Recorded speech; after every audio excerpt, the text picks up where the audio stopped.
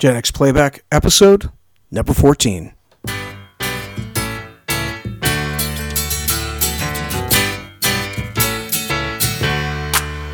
Welcome back. Your dreams were your ticket out.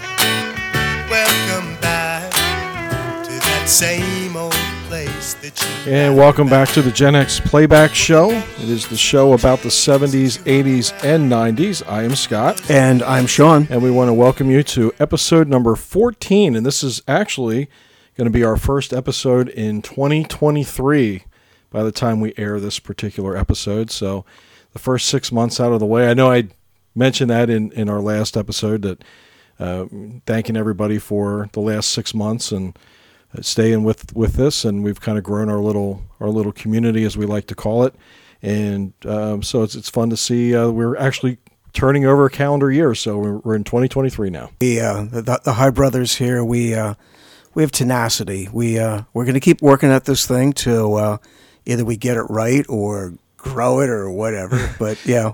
Well, as I think I said to my oldest son one time, and he brings this up a lot. Yeah. Is he wanted to quit something, and my saying that I came up with, you're a high quitting. I said, hey, I said the Highs, we're not quitters. We may be a bunch of losers, but we're not quitters. That's right. So we're not going to quit on this particular podcast, as we are now the largest podcast in Nashville, Pennsylvania. Whether it's true or not, it's true. We've absolutely laid claim to it, much like our dad's tire store back in the 1970s. So. Time to give a little bit of a shout out. We want to recognize, like we said last week, it was Ireland. Mm-hmm. So I figure we go into the United States this time. This particular address has popped up. It's been a pretty faithful listener from day one. So I want to give a shout out to Dover, New Hampshire. Okay. Which is New Hampshire being my wife Amy's native state. She was born there. And as the joke is being from Lancaster County, we have a lot of listeners from Pennsylvania and Lancaster County, and how you have to play the who you're related to game. So whenever somebody hears that my wife is from New Hampshire, and I say, well, yeah, it's because I was related to everybody else. I had to marry somebody from outside of Lancaster County. So there you go, Dover, New Hampshire. Thank you for listening, and we like the fact that you've been with us pretty much from the start. So. All right, let's get to it. So, Sean, this week is your topic. It is. So, Scott said that we're starting the new year. So we're just coming out of the Christmas season. Christmas is always kind of a nice time, to get gifts, especially when you're a kid. And, I decided it'd be fun to reach back into to our childhood, the 70s, the 80s, and into the 90s, when like Scott has talked about that his kids were born in the 90s, and maybe some gifts that were given at that time. So what we're going to talk about are toys. And well, we're not going to be super strict with it. If you want to throw some games in there, Scott, that's fine. But kind of, things that as kids, that toys that either you or I had, maybe it's toys that we wanted, friends of ours had, relatives had, or even just popular toys, at the time. It could have been kind of good commercials that were out there, but part of the pop culture, because there are some toys, I bet we're both going to hit on it. There's a couple toys that were very prevalent in the pop culture. So that's today's topic, and I'll have you start off with kind of running down your list. So we'll do our typical kind of top 10 list that we do, and some honorable mentions, and see how many that you and I have kind of in common. So let's just start with your list. Well, I'll go back to probably when I was the youngest. So let's go back to the 70s. Some of the toys that I really enjoyed that I played with when I was, 0 to 10 that I can remember. For me, the first thing that comes to mind are my Matchbox toys. Okay. And I even remember the first Matchbox toy that I ever got, and it was a little replica. It was from the TV show Emergency. Mm-hmm.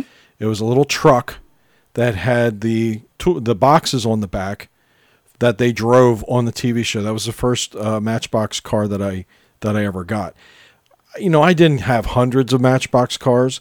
I probably had a couple dozen. Because you had that little blue case. I had that little blue case that I carried everywhere. And one of the things that Mom and Dad had for us out in the backyard was Dad made this big giant sandbox out of railroad ties. Mm-hmm. And every once in a while, we get a fresh pile of sand in, or over time, the sand would kind of, go away. And as I'm digging around or playing in the sandbox, I would discover a Matchbox toy that maybe I misplaced a year before. So it's kind of like finding one all over again. But that was probably my number one go-to toy as a little kid was my Matchbox toy, because I could bring them inside or outside. So why Matchbox toys over Hot Wheels? Because, that's the debate. I mean, I know we're going to have listeners out there that were 100% Hot Wheels. I found that the Matchbox toys rolled better. They were, like when you put them on the floor in the kitchen, and you pushed them, the Matchbox cars always seemed to go further than the Hot Wheels. Because I did have some Hot Wheels cars, but the Matchbox toys seemed to. I felt that they were a higher performance, miniature toy. So that's why I prefer Matchbox. I didn't have many. I mean, I had a few. I do remember being on the kitchen floor doing a lot of demolition derbies. Okay. So that was, I probably was destroying your toys at the time, but we would race them into each other and smash them up. It probably had to do with we watched an episode of Happy Days where they might have had the smash up derby. I mean, absolutely. These were not pristine toys. These, do you still have any of those? Yeah, I still have the little blue box. Believe it or not. All right. Are they is paint chipped and Oh yeah. I remember we being with you finding them in the sandbox. Yeah. No, I still have them. They're still in that little blue holder. Yeah. And they are for, I guess, the next time I ever get a grandson. I don't know if a granddaughter's going to play with them. The boys did. Gavin and Connor played with them. Nolan wasn't interested in those, but they got some use with the kids as we had children. So, Matchbox toys were definitely a favorite of mine. I liked cars. Yeah, and that's the thing. I think you and I are very similar in as we talk about the toys, the ones that we had, you and I used them. There's a lot of people that were collectors that would, keep them in the packaging that today they're probably worth a lot. But when we got something, we probably used them till they broke. Mm-hmm. Or, yeah. So, it's kind of the... even if it came to baseball cards and things like that, they were in our pockets. They, our favorite players, we weren't going to put them off to the side. As a result, the things that we had are of no value today. Well, my son-in-law, Aaron, I guess recently has started to sell baseball cards online for profit. Okay. And he asked me, he's like, do you have any old baseball cards? I said, well, I do. You're not going to want them. But they're not in good shape. Right. Because you're right. I mean, I had them with me. I put rubber bands around them, which is like a big no-no. You don't do that. So, you're supposed to put them in the plastic. And then if it's even more valuable, you have the hard plastic. And we learned all that stuff when I was in my 20s, not when I was in 8 years old when I was buying all these cards. And the same thing kind of applies to the Matchbox cars and the Hot Wheel cars. Mm-hmm. Because I was looking online with things, and they definitely are pristine examples of what was out there, but that's not your collection. Well, yeah, and I think a little bit of it has to do with growing up in a middle class family where we really didn't have the luxury of keeping things in boxes. When we got the toys, we played with them. I mean, because it wasn't you actually, in many cases, we begged for toys or whatever for Christmas or our birthdays. So when you got them, you were excited. You wanted to use it and play with them. So that was part of it. Is getting to use them. The other toy that I was going to mention from when we were younger were our big wheels, and we beat the tar out of those things. Now, do you have a rank? Do you have a list that were the a top 10? Because the reason I say that is. The big wheels do appear in my top 10. Sure. I didn't really do a top 10. Okay, that's fine. So yeah, if you wanted to do a top 10, I just wrote down some things that we had that I remembered that I enjoyed, like I had gotten the game Hungry Hungry Hippos. Well, all right. Well, let's do the big wheels. All right. So stay with that and kind of describe for people who don't remember. I mean, it might be hard to believe, but describe the big wheel. Big wheel was a riding toy that was made entirely out of plastic, and the front wheel was 5 times bigger than the 2 back wheels. It was basically a trike. It was like a trike, and you sat down almost on the ground. Yeah, so it was almost like a chopper if you're riding a motorcycle. A chopper, you sit low and your hands are up high. That's kind of what a big wheel was based on. And then it had the pedals were right on the big wheel, and then you could ride it and turn, and then it also had a brake on the side that you could pull it, and then it would stop the back tires. Maybe. And then you could do spin outs and burnouts and things like that. So we loved it. You had one and I had one. Well, we had a circular driveway growing up, and it was kind of nice because the one side of the driveway went back towards a cemetery, and it was a road that wasn't traveled very often. So as a result, we kind of had free reign of this thing and didn't have to worry about traffic.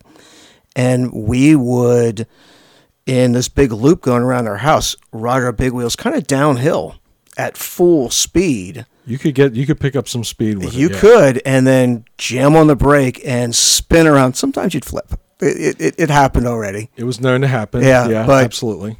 We were notorious for wearing out the wheels on our big wheels, and because you had the side brake, you could also kind of with your feet jam it and slide. It's kind of interesting because what I did was with my list with the big wheels, I lumped it in with pedal cars.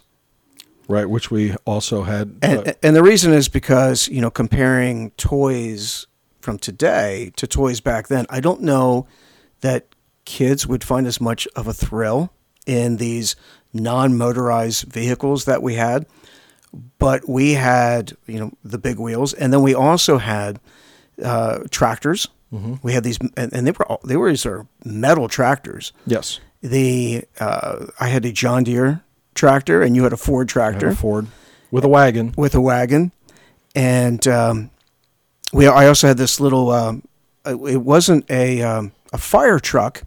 It was the chief's car. Fire chief. The fire chief that was, kind of this metal body built around it, and you sat into it and pedaled it. And one of my big memories is with my tractor. My tractor, of course, was John Deere Green. And there was a girl in school in like first grade, maybe kindergarten, first grade, who I did not like. Her name was Heather Green. And because I did not like Heather Green, I painted my tractor brown. Yes, you did. And destroyed any value that thing would have had. But, I didn't have to look at a green tractor. Well, the funny thing is that fire chief pedal car that you had, I believe I was watching the TV show Pawn Stars on the History Channel. Somebody brought in, if it wasn't exactly like it was very similar to it, but it was in perfect shape. Oh, wow. I think he's bought it for like $10,000. But as you said, ours had like no value to it at all because we used it. Well, there was a bell on it, as you remember, and it had like the string on it. And of course, you're going around with this fire chief car. You got to ring the bell every time you're doing it. And I remember yanking the bell off and destroying that at one point. I think there was some paint got splattered on that one as well. That's kind of the issue that you might have with something like this. Is it better to have experienced the toy for what it was intended for, or years later on say, oh well, now I have this valuable thing? I mean, I'm glad I got a chance to play with my toys because I think a lot of us Gen Xers, especially if you're in your 50s like Sean and I are, you played a lot outside. You got kicked outside. Moms typically, we mentioned the fact that we watched a lot of television, but when we weren't watching television, most of the time we were outside. And getting back to the big wheel was one step away from a bicycle. And so we may not have been old enough to ride our bikes yet. You could get on a big wheel and you could really roll around. And our neighbors, Brian and Allison Henry, they had big wheels too. And so we would go all over the place on these big wheels. We talk about Gen Xers, especially in the 70s. We terrorized neighborhoods. I mean, you always had these gangs of kids riding around on bicycles. And in our case, if you weren't old enough to ride a bicycle, you might tag along on a big wheel. Well, and you also mentioned the fact that we were fortunate enough to have a big backyard. I think, our where we grew up was an acre. Mm-hmm. And then our neighbors also had big backyards, but we were all connected together, linked together by this alley that ran behind and in between a church cemetery. And so we kind of had all this sort of uninterrupted play space that we could almost go from 1 yard to the next, which was almost like the length of a football field. Mm-hmm. And really not have to worry about cars, any kind of traffic, getting hit. I mean, you could go outside in the backyard and you're fine. You're not going to be in harm's way, or you didn't have to worry about playing football or something and have the football like bounce out onto the road. We were too far back. Right, exactly. So yeah, that added to it. And I talked about our neighbors, Brian and Allison. That road that went back that I talked about with our circular driveway, it connected to their driveway as well. So in a way, we had these big properties, and then on the other side of the Henrys was a house that my friend Jimmy Moore lived in. And then so like the three of us had like these connected properties that we would, run our whatever we had at the time, like I said, big wheels, or it could have been bicycles. And at some point it became mini bikes because there was this field that was back near the cemetery that we could ride our mini bikes through. Mm-hmm. So yeah, it definitely was nice to be able to have a lot of freedom to do what we did. So big wheels. So what else do you have? So Matchbox, big wheel. The other one that I played with a lot was Tonka. Yeah. Tonka trucks. Sure. Real metal. Played with that in the sandbox. I think you had a front loader. I had a dump truck. Mm-hmm. But we typically would go out there in the sand and just play for hours and hours with the Tonka trucks. And that really has kind of, moved from one generation to the next. I know, our parents' generation, they played with toys similar to that.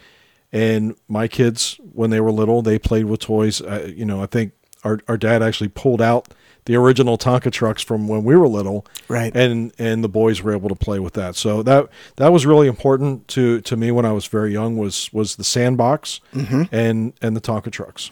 And as Scott's mentioned, these were metal. And, I remember them rusting because mm-hmm. we would leave them outside in the rain. And these, while you may have had some rust, the fact that 50 years later they're still around. These weren't plastic. These were tough, kind of made to abuse. And I think we did abuse them in the sandbox. Yep. I remember getting so much sand in there that my front loader would struggle sometimes with the mechanism that you'd have to like wash it off to, get the hose out just so it would start working properly. Yeah. Oh yeah, no, Tonka's on my list as well. And one of the most important things, and I was surprised because when I did some research and I pulled up some of the most popular toys in the 70s and 80s, the Nerf football did not come up, really? Which really shocked me. It's totally on my list. I mean, the Nerf football to us was we used ours so often and so many times that was like the one toy that we could get replaced immediately. Yeah. When one went bad, we could run out to Kmart or Nichols. Yeah. Or Gimbals, and you could get another Nerf football because fortunately they were inexpensive. Yeah. They didn't cost a lot of money. You could probably get a Nerf football even today for $5 to $10. And they were probably a couple of bucks back then. But Nerf football, it was something that, because you and I were really, really into sports, still are, but we actually were more active in sports back in the day. But, just to toss the football around or to get our neighbors together and play like a little pickup game, we wore those things out. I can't tell you how many Nerf footballs we went through in our childhood. Well, and I also put on my list, in addition to the Nerf football, the Nerf basketball. Mm-hmm. Because we had both, and for me, the beauty of Nerf, for those of you who don't know, it's that's the kind of squishy, spongy ball that actually would bounce.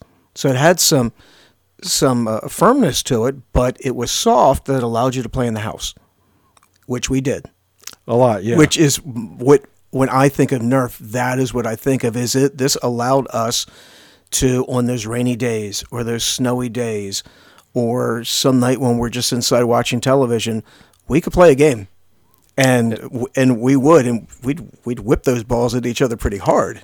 Yes, we would, and especially with the basketball, we picked a spot in between our family room and our kitchen. Mm-hmm. There was kind of a larger walkway, larger opening that you can walk. It wasn't completely open, but it was more than a doorway. So Sean and I picked a spot above this, kind of like, I guess you call it like an archway area above the opening.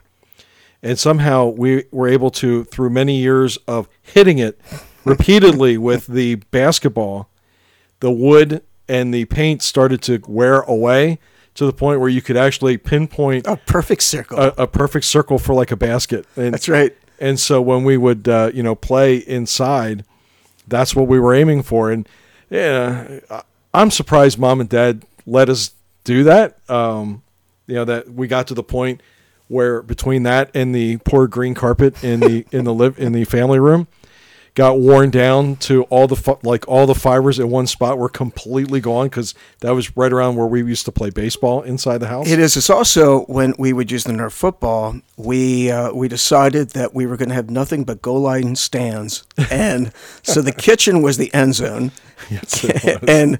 and the other guy would be in the family room with the football, rolling full force at the other guy, and you had to tackle him, full-on tackle, right at that spot. And you couldn't let him cross the goal line.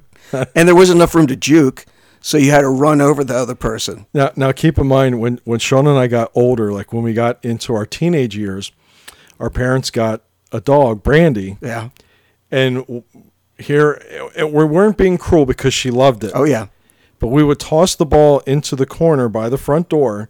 She would grab it, and then she would turn around, and she would play goal line with Sean and I, where we would actually tackle her, and she absolutely loved it. That was like her favorite game to play inside. Yes, it was. So, okay, Nerf football / basketball. Yep. Okay.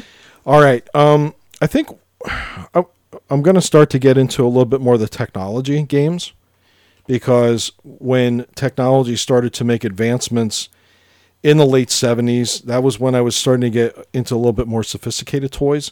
So I wanted to give a shout out to Mattel Electronics, because you had a handheld game. It was called Football, Mattel Electronics Football. I got the Football 2. So the difference between the first Football and the Football 2 is in Football 1, you could only run. Correct. Whereas with Football 2, you could actually pass the ball. In addition, it was basically blips on a very small screen, and if you played it, you know exactly what I'm talking about. But that was one of my favorite Christmas presents that I ever remember receiving.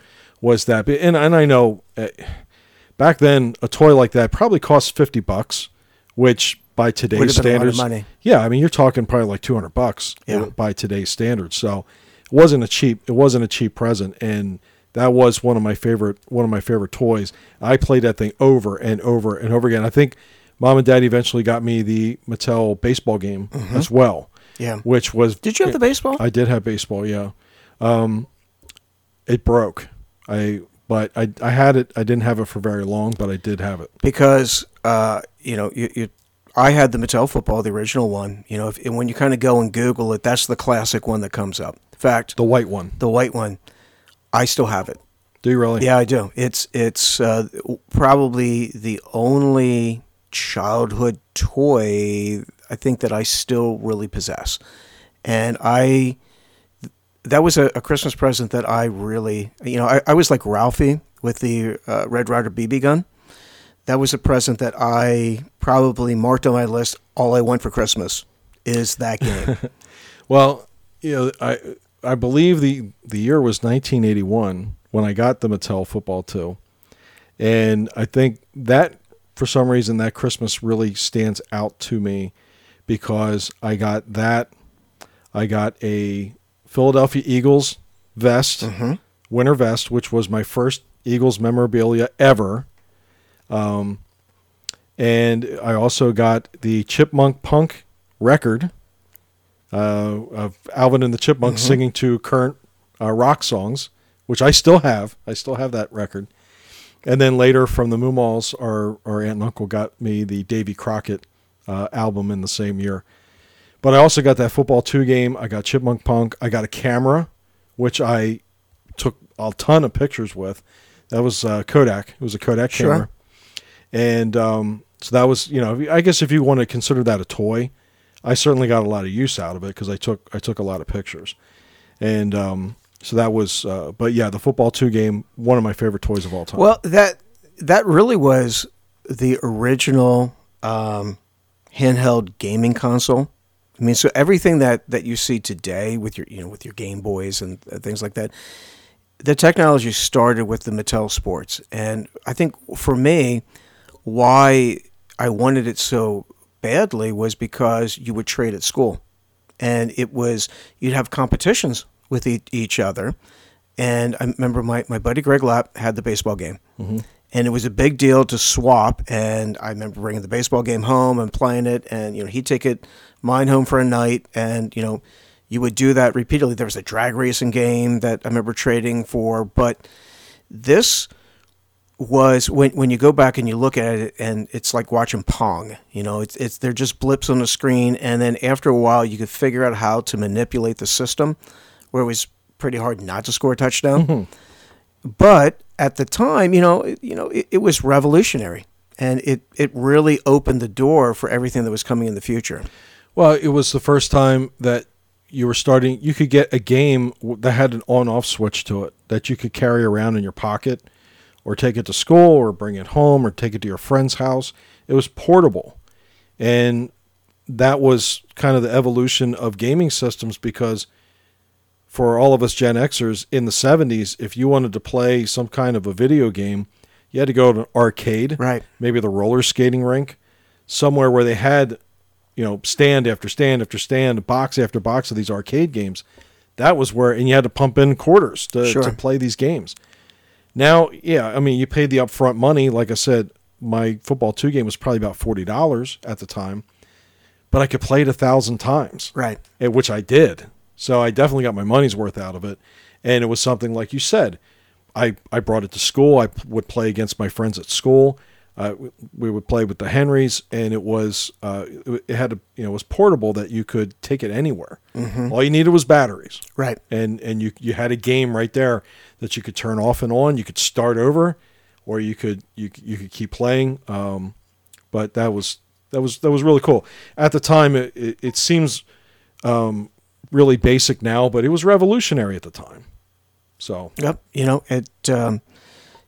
to me, it just brings back a lot of fond memories. So Mattel football, and so what else you have? So I'm going to give just one more. So I'll just go with 5, because to kind of focus on the ones that really meant the most to me, and the one, probably the 5th thing that I got as I was a little bit older, was I was finally able to get enough money to buy my own Atari.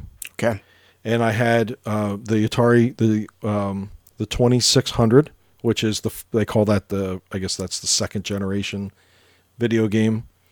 And so it was, Atari had been around for a while. You and I had played Atari at other people's houses, mm-hmm. but we never really had that type of a game in our house. And so that was the first time I got it with my Christmas tip money from my paper route. And I was able to buy it. I think I paid like $90 for it. That would have been pushing it. Yeah, I mean, it was quite a bit of money back then. You were probably how old when you got it? I would have been about 11. Okay. So we're talking 82. Mm-hmm. So Atari, like I said, had been around for a while. But just the fact that I was able to get some of these newer games, I did a little bit of research on some of my favorite Atari games. And they were made by a company called Activision, who's actually still in business today. They've created things like Call of Duty and a lot of the games currently that make billions of dollars. But back then they were making games for Atari. They were a separate company. It was created by 4 guys who used to work for Atari, got mad at the owner or the president, started their own company. But the graphics were typically better than the Atari games. I had Barnstorming was one of my pole position was my favorite game of all time. I think Mom and Dad bought me the little driving attachment that had the steering wheel on it, and I was able to play that. But I got a lot of use out of that gaming system, and I think probably what made it even better for me was the fact that I purchased it myself. Now, some of the games that if you bought the original Atari system, it would come games, right? Didn't it come with like Space Invaders? It came with a few. It had Space Invaders. Mine did come with Pac-Man, because Pac-Man had already been out for a little while. And so I had the advantage of that because Pac-Man came out in 1980. Atari had been around since the mid-'70s. And so if you really were one of the first people to get an Atari, then you had to buy all your own games. And games back then cost about what they cost now, which were anywhere from $40 to $60. So the cost of video games really hasn't changed over the years, and it was quite a bit of money back then. Now you could go to get some of these Activision games, like I had Pitfall. Did you have Frogger? I had Frogger. Yeah. And by the time I was buying them, other gaming systems were coming out, so the prices started to come down a little bit, and you could go into Kmart or wherever, and they'd have like bins of these things, and you could buy them for like $10, $15 a piece, which is how I was able to get like Barnstorming and some of those games like Pitfall. I think Pitfall had already been out for a number of years, but I was able to get it cheap because it had been out for a while. And I think, too, while you say that Atari had been around since the mid-'70s, I didn't know anybody that had Atari to the early '80s. Right. Because there must have been like a price drop. I mean, kind of the technology got to a point where it suddenly became prevalent, because I remember right about 1981, 82 going over to my friends' homes and playing Atari. Right. And I read about this thing. It was called a gaming war that started because Atari was really the only home gaming system that was out there for a number of years. Well, Mattel Electronics was having some success with these handheld games, like you and I had the football and the football 2 and the baseball game. They came out with something that was called Intellivision, and that was something our friend Kirby Martin had at his house. Now, Intellivision was better graphics.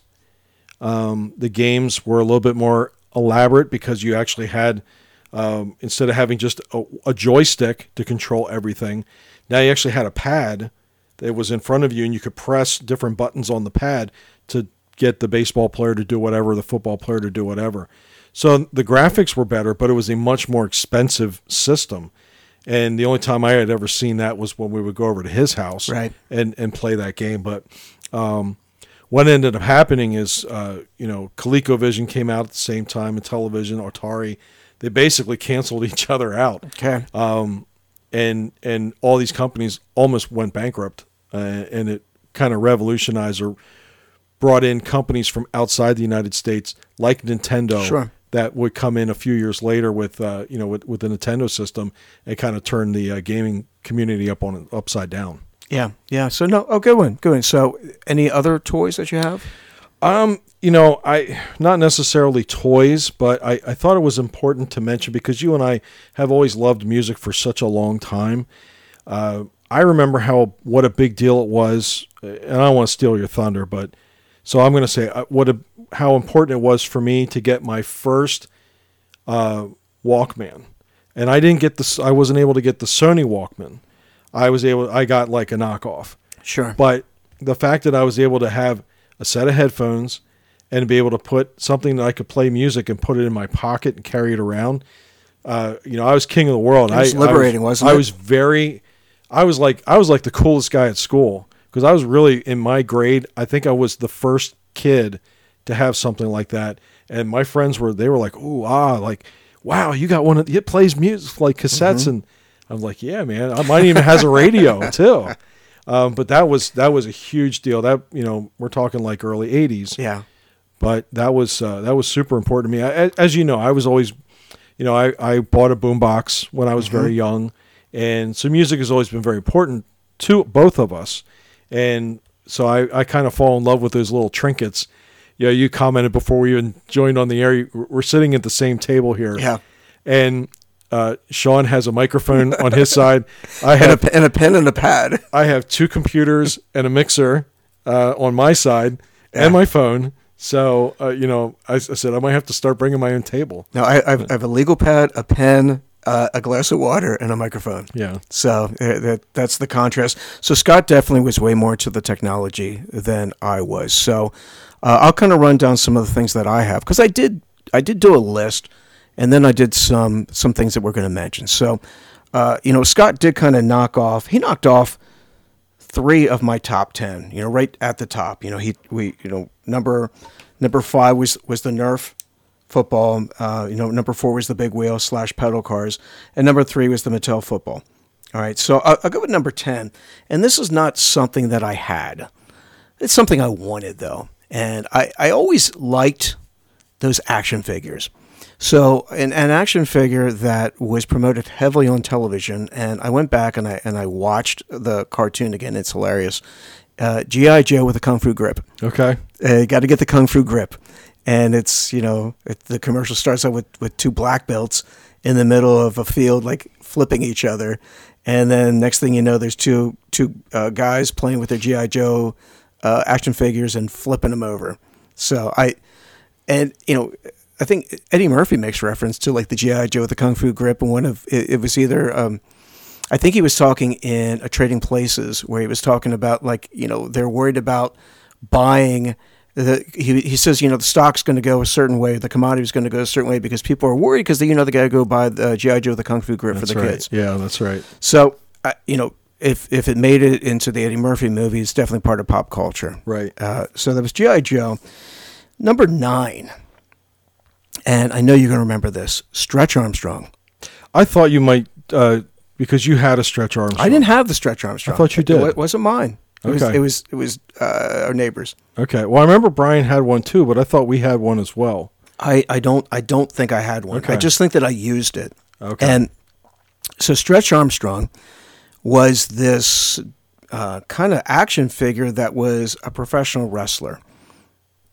Wearing the tights. Doesn't have a shirt on, blonde-haired guy. And if you pull on him, you could pull his arms and his legs really, really far, right? And he was Stretch Armstrong. He was almost like the Rubber Man. And as I did a little research, it turns out he was filled with corn syrup. I read that, yeah. Well, we didn't need to read that, Scott. Why? Because I took a flagpole off of the bicycle and stuck Stretch Armstrong in the stomach. Sean impaled Stretch Armstrong. And we got to see exactly what color, was coming out of poor Stretch. After, how old were you when that happened? We were young. We were young. I don't know, 6, 7, 8. I don't know, in that range. It was pretty young. I also read that Stretch Armstrong was incredibly popular, and then just vanished. Yeah, that it was always one of the best-selling toys.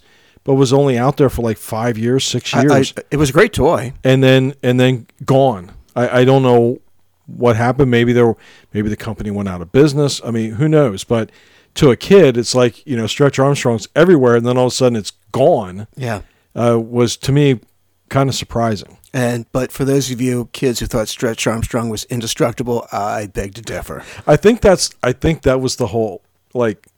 You can't kill Stretch Armstrong, and you were kind of like, really, watch me, and he did. Yeah. I had a little bit of a violent streak. So, all right, so it was G.I. Joe, Stretch Armstrong. Next, number 8 was a game that we did not have, but our cousins, the Mumalls, had, and that was Rock'em Sock'em Robots. Yep. Yeah, I do remember that. So we would go over to their house, and they would always have their game section down in the basement, and that was one that I always wanted for right away. Yeah, and Rock'em, I think we asked for Rock'em Sock'em Robots. I'm not sure why Mom and Dad decided to go the Hungry Hungry Hippo way, but that's what ended up happening. I got that for my birthday the one year, and but yeah, they never did get us the robots. So how did Rock'em Sock'em Robots work? So it's kind of the same concept as Hungry Hungry Hippos, if anybody's ever had those games. But you basically you have a lever in front of you. You're controlling one plastic fighter, and they look like robots. I think one was blue and one was red, and then you basically you're punching at each other and then how you win is you hit the other robot in the head, and its head basically goes straight up about 3 inches up in the air. Right. Game over. So, and then you basically scrunch his head back down, and you start punching away again. Yeah, I mean, they were simple games. It's not like and I think that's where some games today kind of miss their mark, because to a kid, you don't need something incredibly elaborate if it's easy to play. Right. you can do it over and over again. You don't have to sit there and read a manual on how to use it. You know, it's like, all right, it comes out of the box. All right, let's see. I flip this lever, and the robot's arms move. Okay, all right, I got it. I'm good. So I'm going to start punching the lever as hard as I can, knowing those fists are going to go faster. Right, and that's the concept. And a lot of toys that we had, some of our favorites. I mean, really, Matchbox cars. You push them. Yeah. Yeah, there's very little thought to how these toys actually But there work. was imagination that went into it. Sure. So, all right, use the example of the Matchbox car. Yeah, you get a car, and now what do you do with it? Yes, you could get like Hot Wheels, and you could go around the track and things like that. But for the most part, you had to create the story that you were playing out with these cars. Yeah, and I had mentioned that my first Matchbox car was the fire crew truck from Emergency. I also had a fire truck. I had a Speed Racer Matchbox car. And so I do remember like playing where they're having a race because we would watch it on the cartoon. You know, Speed would get into some kind of an accident or, and Racer X would fix them or whatever. But I could recreate those with and then I could actually have the fire trucks arriving at the scene to put the, it's just, that's what we, that's how we played. And you could get lost doing that for hours and hours at a time. So. Right. And that's kind of the beauty of those things. Okay, so that's Rock'em Sock'em Robots. Now, the next one on my list is not something that I had. It's not something I wanted at all, but it was the biggest toy of the 1980s, and that would be Cabbage Patch Kids. It was such a huge part of pop culture where you would always hear these stories and see them on the news where stores would run out, and then you would have near riots. Yes. That was, I think for us, that was the first toy that caused mass hysteria, around Christmas time. And I do remember that coming a little bit later when Gavin, my oldest, was very young. The toy that everybody wanted to have was Tickle Me Elmo. Sure. And that sort of caused the same type of hysteria at the stores where it's like, you got fights that are breaking out in these toy stores because these people have to have this. I mean, it's like, really? But Cabbage Patch dolls, that legitimately happened for a couple of years, I think. Mm-hmm. Yeah. And those things weren't cheap. They were almost $100, I think. Yeah, and I never quite got it. They're these dolls. They're these kind of squishy, kind of chubby, kind of, cabbage-looking dolls, and they were the rage. They certainly didn't look like Barbie. No. Yeah, they were absolutely a must-have for a few years. I think our mom actually, and I'm not sure why she bought each of us a Cabbage Patch doll or something similar. Maybe somebody made their own Cabbage Patch doll. I think that's what it was. Oh, okay. Yeah. And she's like, "Oh, I got you guys Cabbage Patch dolls." We're like, "Why?" I'm like, at the time, I think I was 14, which would have put you at like 17. It's like, why'd you do this? And I think it was because it was somebody was making them. Yeah, sure. But and then also when you consider that there was a spinoff of the Garbage Pail Kids. Sure. Which came a little bit later, and those were the trading cards. Yeah. That were, kind of mocking the Cabbage Patch Kids, and I think there was some type of issue where they had to knock it off or change how they were doing because they were like directly copying the Cabbage Patch Kids and then mocking them with these cards that they've had to change it, and then they eventually came up with like a Garbage Pail Kids TV show, a cartoon. Yeah, I think you're right. Again, that stuff started to come as we were a little bit older. Right. Yeah. So, but yeah, I'm kind of glad that Cabbage Patch Kids were not ever on my Christmas list request. No. But, but it was certainly, a big deal. It certainly was a huge deal. All right. Now, the next thing that I have on my list is, probably something that, didn't originate in the 70s, but something that I always really liked were the little cap guns. And I think they still make cap guns today, but not like they used to. So there was this kind of Western rage for young kids, especially when you were, in the 60s, the 70s. So when we were kids in the 70s, there was a lot of that. And they would make these very realistic guns. The Lone Ranger, we liked the Lone Ranger. I talked about the Cisco Kid. on another episode. And, even though John Wayne was a little bit before us, we knew who John Wayne was. And Sure. you kind of wanted to, be a cowboy. And so you would get these replica guns, which I found out is like in 1988, I think it was late 80s, where they changed the law where when it's a kid's gun, it has to have like a red cap on it, over the barrel, so that when you had it out in public, people don't think they're real guns. Right. Because these look like real guns. From a distance, yeah, they look like real pistols. And you would put these rolls of paper caps in them, and they would fire. Mm-hmm. It was always really difficult to get the rolls lined up properly, to get it to feed through properly. And it had to be dry. Otherwise, if it got just a little wet, you're out of you're out of commission. Right. And so, but it was a lot of fun. We talk about pretending. Well, you would get your buddies in the backyard, and you're shooting each other with these things. I think part of the joy was when you actually had a roll that continuously made it all the way through, which was rare. Yeah.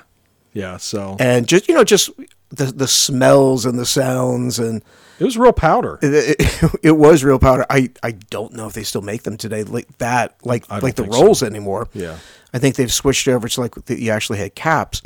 But that was something that I know, like me and my friends in the backyard, we would play with those things for hours and hours. And when you and I went to Disney World, when what were you, 3 at the time? I was not quite 3. Yeah. That was my purchase. So I don't remember much about Disney World. But that was my one gift that I was allowed to purchase was I got a pirate rifle cap gun. So among my absolute favorite toys with the cap gun. So then skipping up to number 2, a toy that I did not have that some of the other kids had that I wish that I had at the time, and that was the Evel Knievel stunt cycle.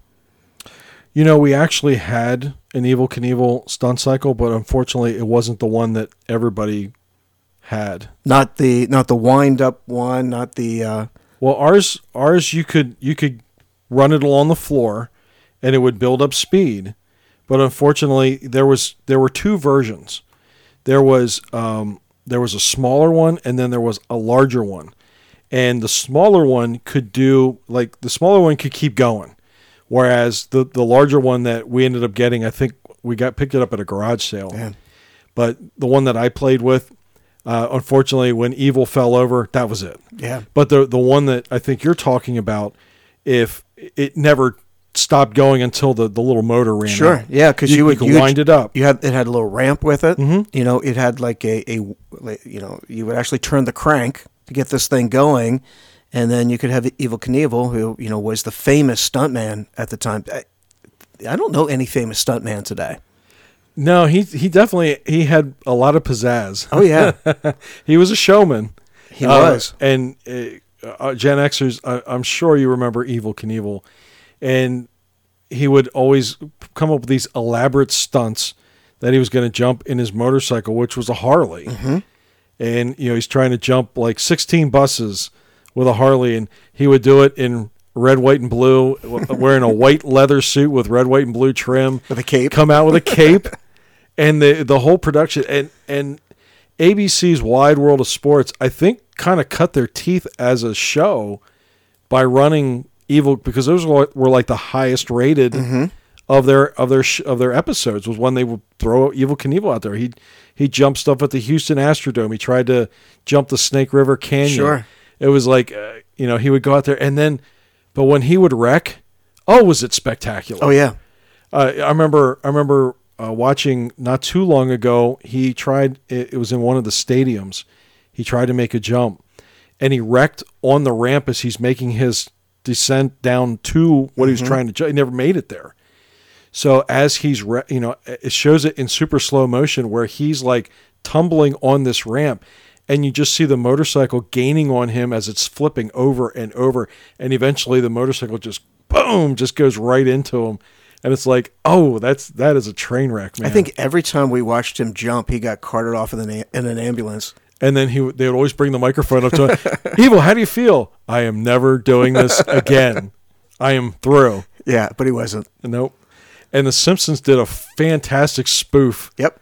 On an Evel Knievel type character, and if you want to look that up sometime, look it up on YouTube because it is hilarious. If you thought Evel Knievel was entertaining in the 70s, see what The Simpsons did in the 1990s. Be it when Bart attempts to jump Springfield Gorge in his skateboard. So he learned that by being a daredevil. Mm-hmm. So my number one favorite toy of all time is, transition over, similar, would be the $6 Million Man doll.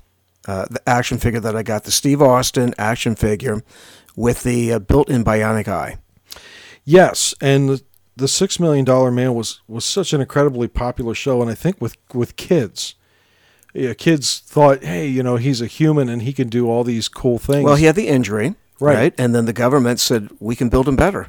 Right. And they spent $6 million to put all these bionic devices in him, so now he could run faster. He was stronger, and he had, a bionic eye, so he could see really far. Yeah, and that's like every kid's dream because you want to be, especially when you're growing up, you want to be bigger, you want to be better, you want to be older, you want to be all these things. And here, Lee Majors, who played Steve Austin, was kind of putting everything out there. I think it was like every little kid's fantasy to be able to do all those things in slow motion. Well, that's how you had to do it. And they would have the because let's face it, if they were to show Lee Majors running in real speed, I don't think he's breaking any 40-yard dash records. I don't know, but $6 Million Man was cool. It was a cool show. It was. Absolutely, yeah. It spawned the Bionic Woman. Yeah. To come out with Lindsay Wagner later on. And unfortunately, that was a toy because it got so much love, got destroyed. Right, and Steve, he had to make some like major jumps, and I think he jumped off my balcony one time. Sure, yeah. And again, I say it again. I'm so glad that we used our toys. He was bionic, right? Right. I mean, he was going to be all right. Well, sure. He got up after he That's right. made that 2-story drop to the ground. Absolutely. So that was my top 10. But then I'll throw some honorable mentions out there. And I'm kind of surprised my first honorable mention that I talk about was not on Scott's list because two of his children were obsessed with Thomas the Tank Engine.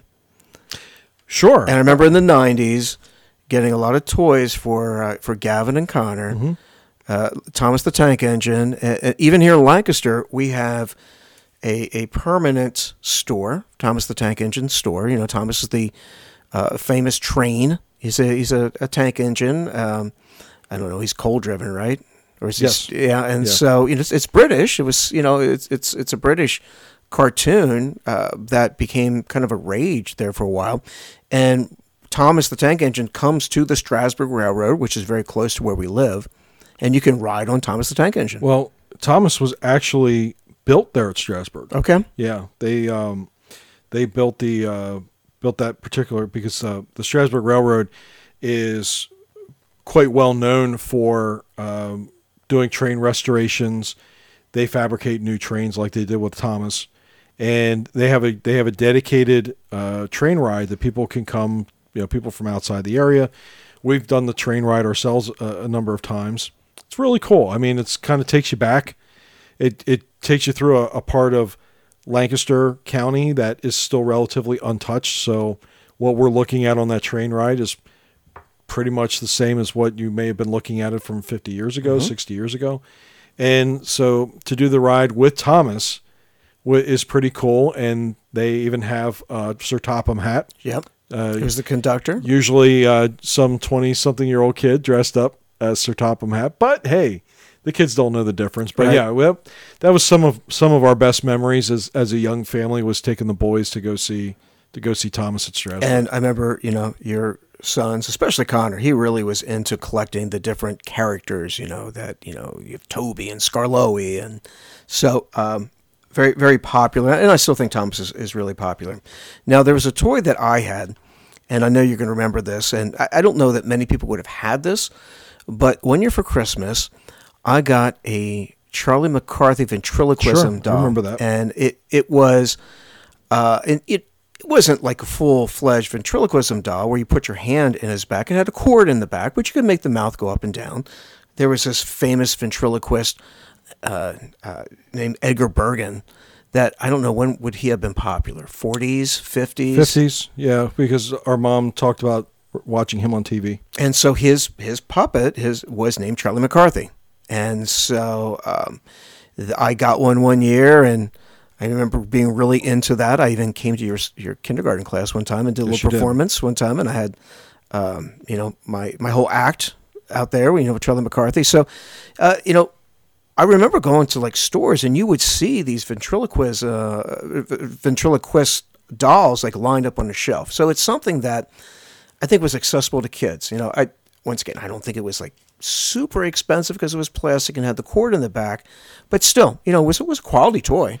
Yeah, and on that little show that you did, you would have Charlie come in on your skateboard. Yeah. And you had a little seat built. I did. I built a seat for him for the skateboard, which was also something that we used a lot. Our dad had a bicycle shop. We mentioned that before in one of our previous episodes. But at the bicycle shop, he did sell skateboards for a few years. So we actually had skateboards that we used. They weren't you think of a skateboard today. This is definitely, I wouldn't do too many board tricks with the skateboards that we had, but they moved, they rolled. Right. That was about it. They would get you from A to B, but that was, no flips necessary on those skateboards. You'd probably break your neck. But, right. But yeah, you would push him into the room, mm-hmm. and I think he was like saying that he didn't want to come in. Yeah. Right. Is that what it was? That was the act. Yeah. I don't want to do it. And all of a sudden he was scared. He was nervous. The skateboard would come into the room, and I pushed him in, and I told him he had to get in there. So that was the act. Not necessarily. Well, it wasn't a toy, but I thought about in the early '80s, Trivial Pursuit. Sure. And I want to give a shout out to our 8th grade teacher, Jay Wanger, Mr. Wanger, who was the person that introduced me to the game. And I remember I think it was like 7th grade. And he was, the way our school was designed. So Scott and I went to this small little private Christian school. And we only had 4 classes. So you went to junior high school, and you had 2 7th grade classes and 2 8th grade classes. Yep. And you would rotate. We held our own wing of the building. And so the teachers would like trade off with the different subjects. So Mr. Wanger, I think he was teaching us math at the time. He was the math teacher. Yeah. So, and he came out, and I remember he was like all proud because there was this new game that was out of Canada, Trivial Pursuit, and he just loved this. So he created on the overhead projector a version of Trivial Pursuit, and we played it in class. Okay. Mr. Wanger was one of those teachers that you kind of remember as like one of your favorites over the years. And talk about a guy who had just the driest personality, but he definitely had a spark to him. Yeah. He had a sense of humor. He actually would recruit kids in his class that he knew were football fans, and he would say, "Okay, we're gonna pick our first round NFL draft." So before the NFL draft would actually happen, you would get however many kids wanted to get in this pool, and then you would get to pick. You would do your research, do your due diligence, and then you would get to say, okay, you have X amount of selections for who you think is going to go in the first round, and you couldn't double up. You couldn't pick the same player. So I believe when I brought my my research from my Sporting News magazine, and Mr. Wanger, who kind of talked back a little slow, and he always would refer to me as Mr. High. And, well, Mr. High, if you put this much diligence in your math homework as you did in this NFL draft, I think you would be doing much better in school. And, but, it was all in good jest. And I did win that draft, by the way. And, of course, I won my draft a couple years before that. But anyway, yeah, Trivial Pursuit was frustrating because we have it at home and nobody wants to play it. Really? Yeah. Well, that's because they are convinced they're going to lose. That's because you're competitive and right. you're not going to lose to them. So anyways, I wanted to put that out there kind of as a shout out to Mr. Wanger, because that's one of That's a very fond memory I have from class that day. I remember having so much fun and just laughing, and he had like silly questions in there. It was just a good time. Yeah. So some other, we don't have to go into detail with some of them, but some of the ones I think people might remember when they were kids were Weebles. You know, Weebles wobble, but they don't fall down. Right. And we never had those, but I do remember, playing with them when we would go other places. Another thing that was really big among people that were my age were the Star Wars action figures. Yeah, I had that written down as well. So I didn't have any. Did you have any of those? But I remember being at elementary school, and Star Wars came out in 1977, and it just. I don't know if it was that Christmas, but the following Christmas. But they, kids just came back from break with tons of Star Wars toys. Yeah, and if we didn't have the action figures, we certainly could carry on the conversation because we knew who these characters were. Right. And Star Wars was everywhere, especially after the first one. The first one really captured the whole imagination because it was so unlike anything else that was coming out in the movie theater at its time. Right. So, but yeah, that was definitely something that I had written down. One thing that I did have wasn't my favorite toy, but it was extremely popular. Sold millions of them. Was Rubik's Cube. I had that down. I wasn't a big fan of that. We had one. Sure. I never solved it. I was never good at that. The only way I solved it was I found that you could actually pull the cube pieces out and rearrange them. Right. That's the only way I did it. So yeah, you're not. The secret is out. I am not a rocket scientist. Sorry. All right. So also, Mr. Potato Head. Now I had that written down. So Mr. Potato Head was a game. I don't think we ever had that. I had a Mr. Potato Head. Okay. Can't remember playing with it much. See, when our mom would go get her hair done back when we were little kids, she went over to Joyce Hershey's house to get her hair done, and she had that playroom. Right. And in the playroom was just filled with toys and games. Obviously, it was there to keep kids like us occupied where their moms are getting their hair done. And that's where I discovered most of these toys. Like a Weebles, we never had. But I would play with the Weebles there when I was, 3, 4 years old. The Mr. Potato Head, I remember playing with Mr. Potato Head at Mrs. Hershey's house. Right. So, those are some of the games I'm going to rattle off. The next one I have is the Viewmaster. I had that written down as well. Once again, that's something that we never had, but she had at her house. Right. And we go through that, and you talk about the technology of the time. It's kind of funny that we were so captivated to look at these little pictures that might tell a story and like zip through it with the Viewmaster, but that's what we did. Yeah, but again, with matching technology with technology, slide projectors were everywhere at that time in the late 70s, early 80s. You would get a slide presentation. Now you call it PowerPoint on your computer, but it's essentially the same concept. You would go from one picture to the next if you're doing a presentation. As a little kid, the Viewmaster, you could look at pictures in the same way, or you could also some of those Viewmasters had records with them, and you could actually follow a story, and you could instead of having a picture book in front of you, now you're listening to the story and following the Viewmaster at the same time. Right. Another thing that was a popular toy a little bit later for us. It happened, I don't think we would have gotten this anyways, but another toy similar to the Cabbage Patch Kids would have been Teddy Ruxpin. Sure. Okay. Yeah. And Teddy, it's funny that you mentioned the talking that. bear, Teddy Ruxpin.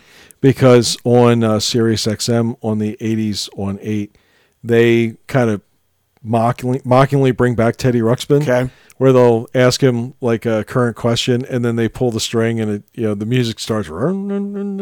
I like playing with friends. It's just like some random answer that has nothing to do with the question. But Teddy Ruxpin, sure, yeah, that was extremely popular. And again, it was an advancement in technology at that time where there was nothing out like it at that particular moment. Sure, because just a few years earlier, you don't have a talking doll. I mean, it's you have a stationary, lifeless doll that you're going to have to bring to life yourself. And here you had Teddy, and I guess, I mean, we didn't have one, but I think if I remember right from the commercials, you push something and then Teddy would sing, or there'd be some music, and he might tell a story. Yeah, you could put a cassette tape in him, and he could tell you a story. Yeah. So it had some different different things that it could do. You could pull a string, and he would give the standard, because there were wind-up toys before, where you pull a string and it would, like Woody from Toy Story. Yeah. That's similar. They've been around for decades at that point, but to actually put a cassette tape into a stuffed animal and to have it talk was revolutionary at the time. Now, a toy that, I think I imagine they're still around, that you have for real little kids, and that was the Farmer Says See and Say. You know what? Gavin had one. Yeah, and you point the arrow, and you pull, you put the lever down, and it says, the cow goes, moo. Yeah. They still make them. Yeah. Yeah. Kids are fascinated Sure. with that stuff. Absolutely. I don't think a toy like that will ever get old. Yeah. Yeah, but I remember sitting there, and just playing with that for hours and hours when I was a little kid. And it's kind of tricking you into an educational toy. I think a lot of what we talked about, I mean, you wouldn't say is technically educational, but I think it's a lost art to use your imagination. Sure. So I think that is part of learning, and that's something that probably isn't developed as much as it was. But here was definitely an educational toy. Right. Sort of element, educational. We've already admitted the fact that we did not watch Sesame Street. No. We did not. We were not in favor of that. So the Hillbilly High Boys, they the See and Say or whatever was our educational toy back in the 70s. Yeah, exactly. So that was as far as we went with it. Yeah.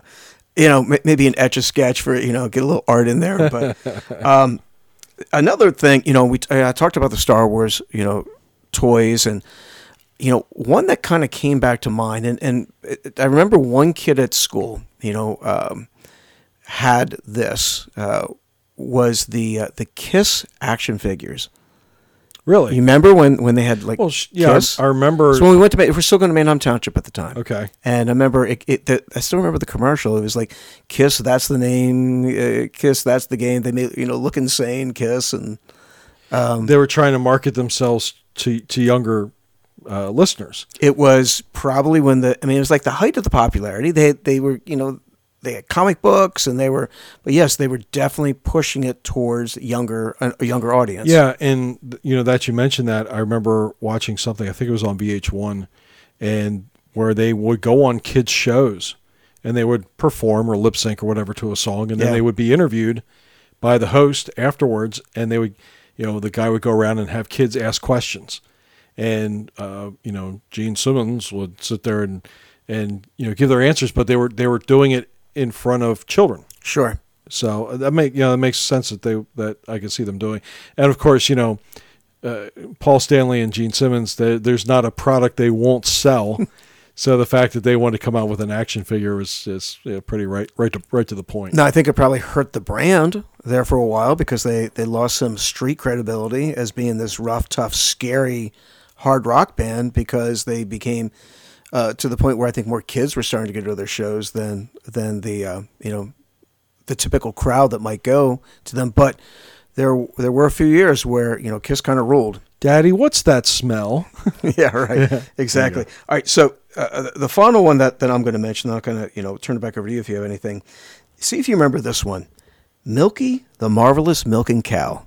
No. You don't remember Milky? I don't. All right. So Milky was this bizarre toy, and I remember seeing it, and it might have been over at Mrs. Hershey's house, where it's a stationary cow. You would put this white liquid into it, and then it had udders, and you could actually milk the cow. Okay. I think they pulled it off the market because kids probably were drinking what was coming through. Wouldn't surprise me. But yeah, because I remember it, and I went back looking for it, and I think they said they only kept it out there for like 6 months or something like that, and they kind of had to recall it. You can go back out there, and you can see that there's still some commercials on YouTube for Milky. an example of where whoever the marketing executive was, they weren't thinking clearly. Okay. Because there's no way kids weren't going to drink that. Right. Okay. So anyways, that's mine. I'll kind of turn it over to you, see if you have anything else. I mean, stuff that was popular, go back to the 70s, and I don't know, maybe you would have any insight into this because it was before I was really old enough to know toys, but the Pet Rock was huge. Yeah. I remember it. Yeah. I'm not quite sure why that became so popular, but it was a huge seller. Something that we played with when we were small was Silly Putty. Yeah. We did like Silly Putty. It's just one of those toys. It was a putty, came in an egg, and it could do just about anything. You could bounce it. You could roll up in a ball, and it would bounce. You could flatten it out and put it on the comic book. Sure. And you would pull it away, and it would put an imprint on the putty, and then you just roll it up in a ball, and it goes away. It was pretty amazing that you could do it. But that was something that we got a lot of time and enjoyment from was Silly Putty. Yeah, I guess we should mention, because our sister was really into Barbie, and there was a lot of Barbie stuff out in the 70s. Barbie's been around since the 50s. I mean, it's still going strong from what I know. But, Lori was definitely into Barbie dolls, and I think she still has her collection, if I'm not mistaken. But she had dozens of them, and she had the Barbie cars, and sure. I think she had a Barbie Winnebago or something like that. I think she did, yeah. So that was something that was very popular back. Unfortunately for her, that was something we didn't want to play with. Sure. So that was one of the few things we didn't mess with, and they're like, we don't care, you can have that. Usually, if a Ken doll was handed to us, something he would somehow make the jump with $6 Million Man off the balcony. Onto the ground below, so right. It wasn't going to be well cared for right. if it got into our hands. So, just trying to think. Light Bright was very popular when I was a kid. The Cush ball came out in the 80s. I remember, my friends in high school throwing us. We started throwing them at each other in my senior year in high school because they were popular. See, I don't even remember that. Really? Yeah. The Cush. The Cush ball is a small ball with all these long, kind of hairy tentacles on it. Oh, and that you'd throw it against the wall, and it would kind of roll down the tentacles. It would stick to the wall, and then it would slowly. But that wasn't as much fun as whipping it at somebody's head, which is what we typically did in high school. Strawberry Shortcake was very, very popular back in the day. Rainbow Bright also came around. My Little Pony would have been big. My Little Pony. So, I mentioned in the 90s it was Tickle Me Elmo was kind of the gift that everybody wanted to have in the 90s. But really, for me, as I got older, it became more about, like I said, the technology. So it went from, I remember getting that Atari and then playing who was to become my brother-in-law, but at the time it was my girlfriend's brother, Colin. He had a Nintendo gaming system, and I just remember how much fun I had. It was like, wow, that was, to go from an Atari to a Nintendo was really like taking 10 steps forward, because and the games were a lot of fun. So that was, and then after Nintendo, for 1 year I got a Sega Genesis for Christmas. The 1 year, this was in the early 90s, and so it's just like the gaming systems kept getting better and better. And I got a lot of usage out of the Sega Genesis. So that was, as I got older, those were kind of the, if you would say they were toys, but that's the stuff that I was starting to gravitate towards. Because when we stopped playing outside, we were definitely into the sports. So for us, it was baseball, it was basketball, right. it was doing the sports related stuff. So for me, it was if I was doing something inside later, it would probably be video games. Okay. All right. Yeah. No, that's good. I think that most everybody plays with some type of toy growing up, and whether you were, a Gen Xer like Scott and I kind of grew up in the 70s, or maybe the 80s were kind of your growing up period, and just kind of caught the tail end of the 90s. I think when you see toys, they kind of bring back fond memories, and at least they do for me. Like when I was doing a little bit of my research, and I went online and I was looking at photos of some of the toys, and then I went on YouTube and I watched some videos. Like I watched a video on I don't know if he's a dealer for like toys, but he had some of the old authentic cap guns. And he was rolling through a roll of the caps, and they were not working properly. Of course, at one point he said he has to turn the camera off so that he can get it set. Shows you how temperamental they were. Sure. But as he was doing it, and of course, you know, it was only firing a third of the time. But when it fired, it's like I got excited, and it's like I could almost smell that unique kind of smoky smell that you would get from those caps. So it took me right back just seeing them, and kind of reminiscing about throwing the $6 Million Man off the roof. Well, that kind of brings back fond memories of being a little kid. Yeah, and I think for us, and I know people are different, families are different. Like our grandpa, every year for a number of years, he used to buy us these little cars that you had to assemble. Yeah. These little car kits. And they were all well and good, but a lot of times, like for me as a kid, I wanted to play with it. The idea of a model car set was to put it together and then put it up on a shelf. Right. So you can look at it and say, hey, look what I put together. But I just never did well with that because I wanted to play with it. I wanted to push it. I wanted to, throw it, drive it into the wall kind of thing. I wanted to see what it could do instead of just putting it up somewhere to admire.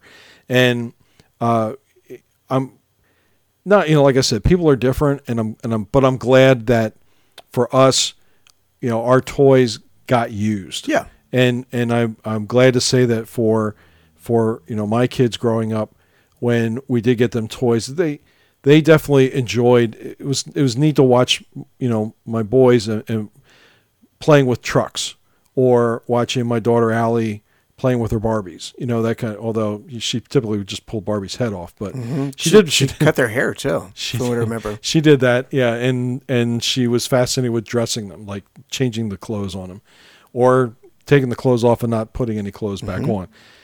Anyway. But they did get to play with stuff and use their imagination. I think that's what ties, my kids in with how we grew up, was the fact that, we would go out there, whether I play with my Nerf football, if nobody was around, I would toss it up to myself and I would pretend I was Merrill Reese calling an Eagles game. And I'm pretending I'm Ron Jaworski throwing to Mike Quick or Harold Carmichael or handing off to Wilbur Montgomery or something, somebody like that, but I'm using my imagination. And that's, to this day, when it comes to sporting events, because of the imagination part of it, I can listen to a Phillies game on the radio from inning 1 all the way through. Absolutely. And I have a hard time doing that on TV. Like, I'll find myself drifting away, losing focus or losing attention to the game. But if I'm driving and the game is on the radio, I've got that game on and I'm fascinated. Not, of course, Scott Fransky does a Phillies broadcast on the radio here for the Phillies. And I think he's one of the best, if not the best, radio play-by-play announcer in baseball. But I think it's that imagination part that we had growing up. My brain is going with the game as I'm listening to it on the radio. And I think that ties into the game stuff that we play with our toys. And I think we were very fortunate as Gen Xers because we grew up in kind of a golden age, especially in the 70s, with toys, where toys were heavily marketed towards us. I think the toys were interesting. They probably were better made than later on when they became a lot more plastic and kind of cheap.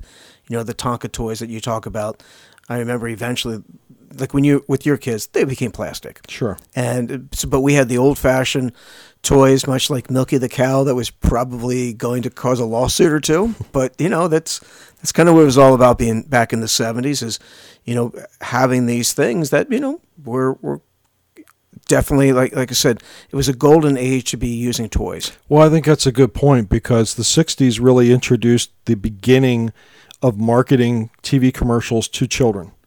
Because up to that point, and you talked about it with the cartoons. With the cartoons, advertisers finally recognized that, these children don't have the money to buy these things, but their parents do. Sure. So if you can get the kid on board with whether it's cereal or toys, the the kids can influence the parents into buying the toys for the kids. So by the time you and I come around in the 70s, now you give these marketers 10 years. Now they're competing. These companies have to compete against each other because now not only are they marketing toys to kids on TV, but now there's multiple items now. Now the toys have to get better. You've got to be more innovative. You've got to have better technology, or you've got to step your game up and go from a wind-up doll to a Teddy Ruxpin. That type of advancements where now the market's getting tougher, so you better have good stuff that's coming out, or at least make it creative or inventive. Yeah. So for our listeners out there, hopefully this sparks some memories from some of your favorite toys that you had. Maybe you did what I did and destroyed a Stretch Armstrong doll by sticking a pole right through his gut. Corn syrup. Well, corn syrup came out, yeah. But so, hopefully it's brought back some good memories. It did for me, just kind of like doing the exercise. I did I think I had a similar thought that you had where, man, I can't believe our parents let us do what we did, and I'm kind of glad that they did. We didn't even talk about lawn darts, which we had. which we did. Yeah, exactly. So hopefully this was enjoyable for everybody. And so now with Scott, what do you want to talk about for the next episode? Well, it's funny that you actually brought his name up earlier in this episode when you're talking about G.I. Joe with a Kung Fu grip. I thought it would be great to kind of do an entertainer spotlight again like we did with Tom Hanks. Okay. And I would really like for us next time to talk about the great Eddie Murphy. Eddie Murphy. All right. One of our favorite entertainers of our lifetime, really. And especially when we were younger, Eddie Murphy was the hottest thing going in show business during his time. Mm-hmm. So the man who single-handedly kept Saturday Night Live on the air, and then went on to movies and did blockbuster movies, biggest star of the 1980s, or at least one of them. So I like to talk about Eddie. Okay, sounds good. Eddie Murphy next week. Always interested in talking about Eddie Murphy. All right. Well, thanks, Sean, for kind of bringing back some good memories. I think sometimes we get away from the stuff that the conversations from when we were really young. Yeah. And this takes me back. You don't really think back to when you were 6 or 7. Right. Yeah, we always want to talk about, because we weren't into music at that time and not really into movies, but we were into cartoons and we were into toys. So sure. I'm glad you brought that up, because that did bring back some really good memories. So hopefully you're able to keep up and enjoy as well. And next week we're going to talk Eddie Murphy. And we really appreciate you listening and tuning in to Gen X Playback for the 2023 year. So hopefully you'll be with us, and tell a friend that we are going to be talking about the 70s, 80s, and 90s. Eddie Murphy next time. Thanks for listening to Gen X Playback. I'm Scott. And I'm Sean. And we will talk to you next time right here on Gen X Playback. Thanks. See ya.